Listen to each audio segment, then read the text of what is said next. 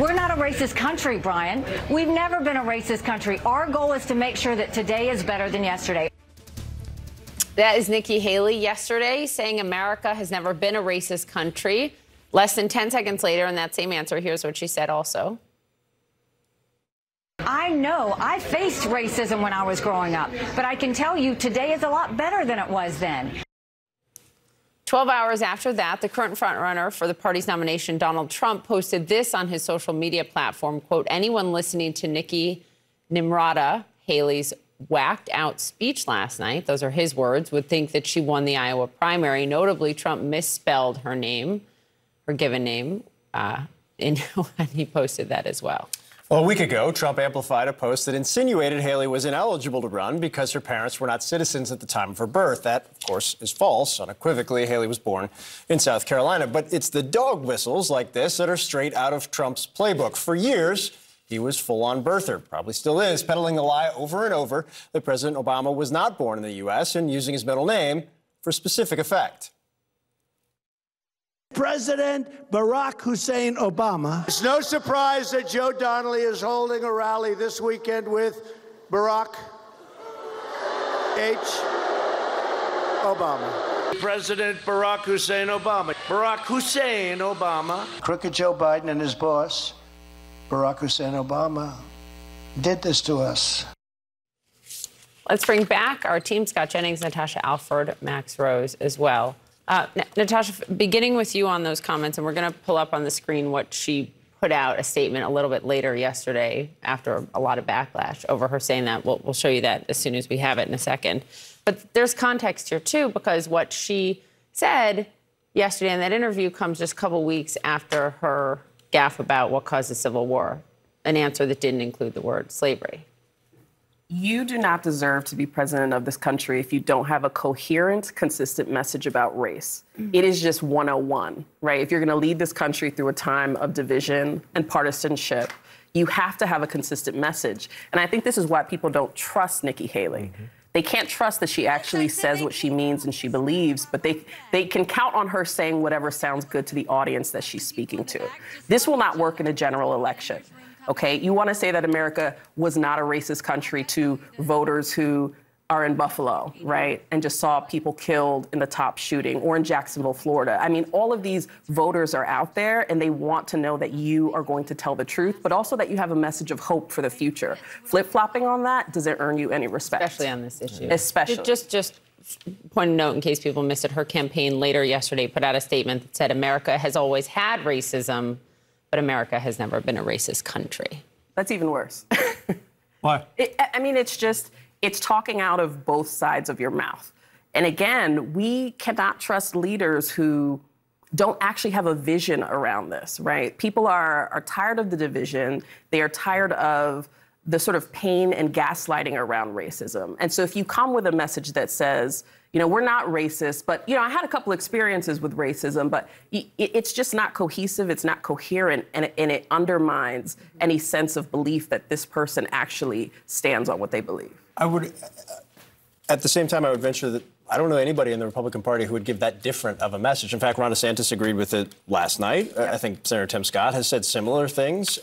Noted Republican Vice President Kamala Harris has said this is not a racist country when she and Tim Scott had a conversation about this a while back. I do think you can make a distinction between saying an entire country is racist versus saying that there have been individual people or moments of racism. Where I think she is in trouble on this issue is it's in her head now. The slavery thing was a real gaffe. To say that we've never been a racist country, I mean, obviously the era of slavery, the period after the Civil War, the rise of the Klan, I mean, we had massive bouts and rounds with racism. Now, you know, her party, the Republican Party, was the party that started to dig us out of that in this country and to improve us every day, which she never actually says. DeSantis says it, and I'm surprised at that because that's part of our proud history as Republicans, the fight against slavery and struggle. Can I just say something, though? I mean, we talk about this as if it is the past. We've covered stories where people have died, have been killed because of racism. Jacksonville, Florida, the Dollar Tree shooting. I mean, this is happening right now. And this is not just the Black community, right? The Japanese internment. I mean, those families and descendants are still here. My last name is Alford, not because my family chose that last name. That is the name of the slaveholding family that owned us. I know the plantation that we are from in South Carolina, and I am here.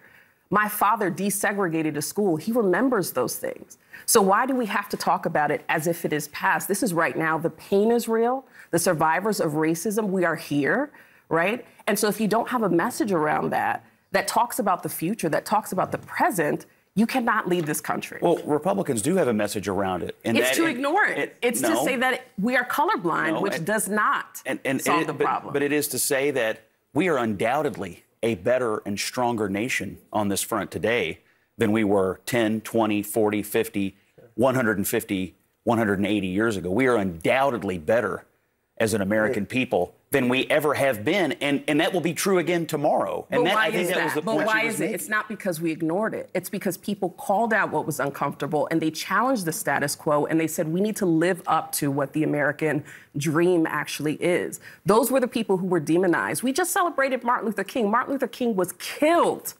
He was killed. He was not considered a favorite or a darling of America because he stood up against racism, against poverty. And actually, the greatest threat was that he was uniting poor white people, right, with poor people of color. That was the greatest threat to America, was that he was willing to bring us together. So again, we have to move past talking about this as if it is history, as if it's not happening right now. And when the Republican Party does this colorblind thing, you're gaslighting people. And they're going to react to that, and they're going to show it at the polls. You know, the problem is not what you just said, right? I mean, that's a message centered around patriotism and opportunity and equity. The problem is that there is no leader currently in the Republican Party vying for the presidency who is saying what you just said. I mean, to openly deny that America has ever been a racist country, you know, every politician has tics that were developed from their start in politics. And clearly what Nikki Haley saw in South Carolina 20 years ago as a person of color is she had to say things like this in order to advance early on in her career. That in and of itself is such a great tragedy. But right now, it's not just horrendous what she's saying, but it's politically stupid. I can't think of one Republican primary voter who's like, you know, I was with Trump, but then Nikki Haley said that we were never a racist country, so now I'm with her.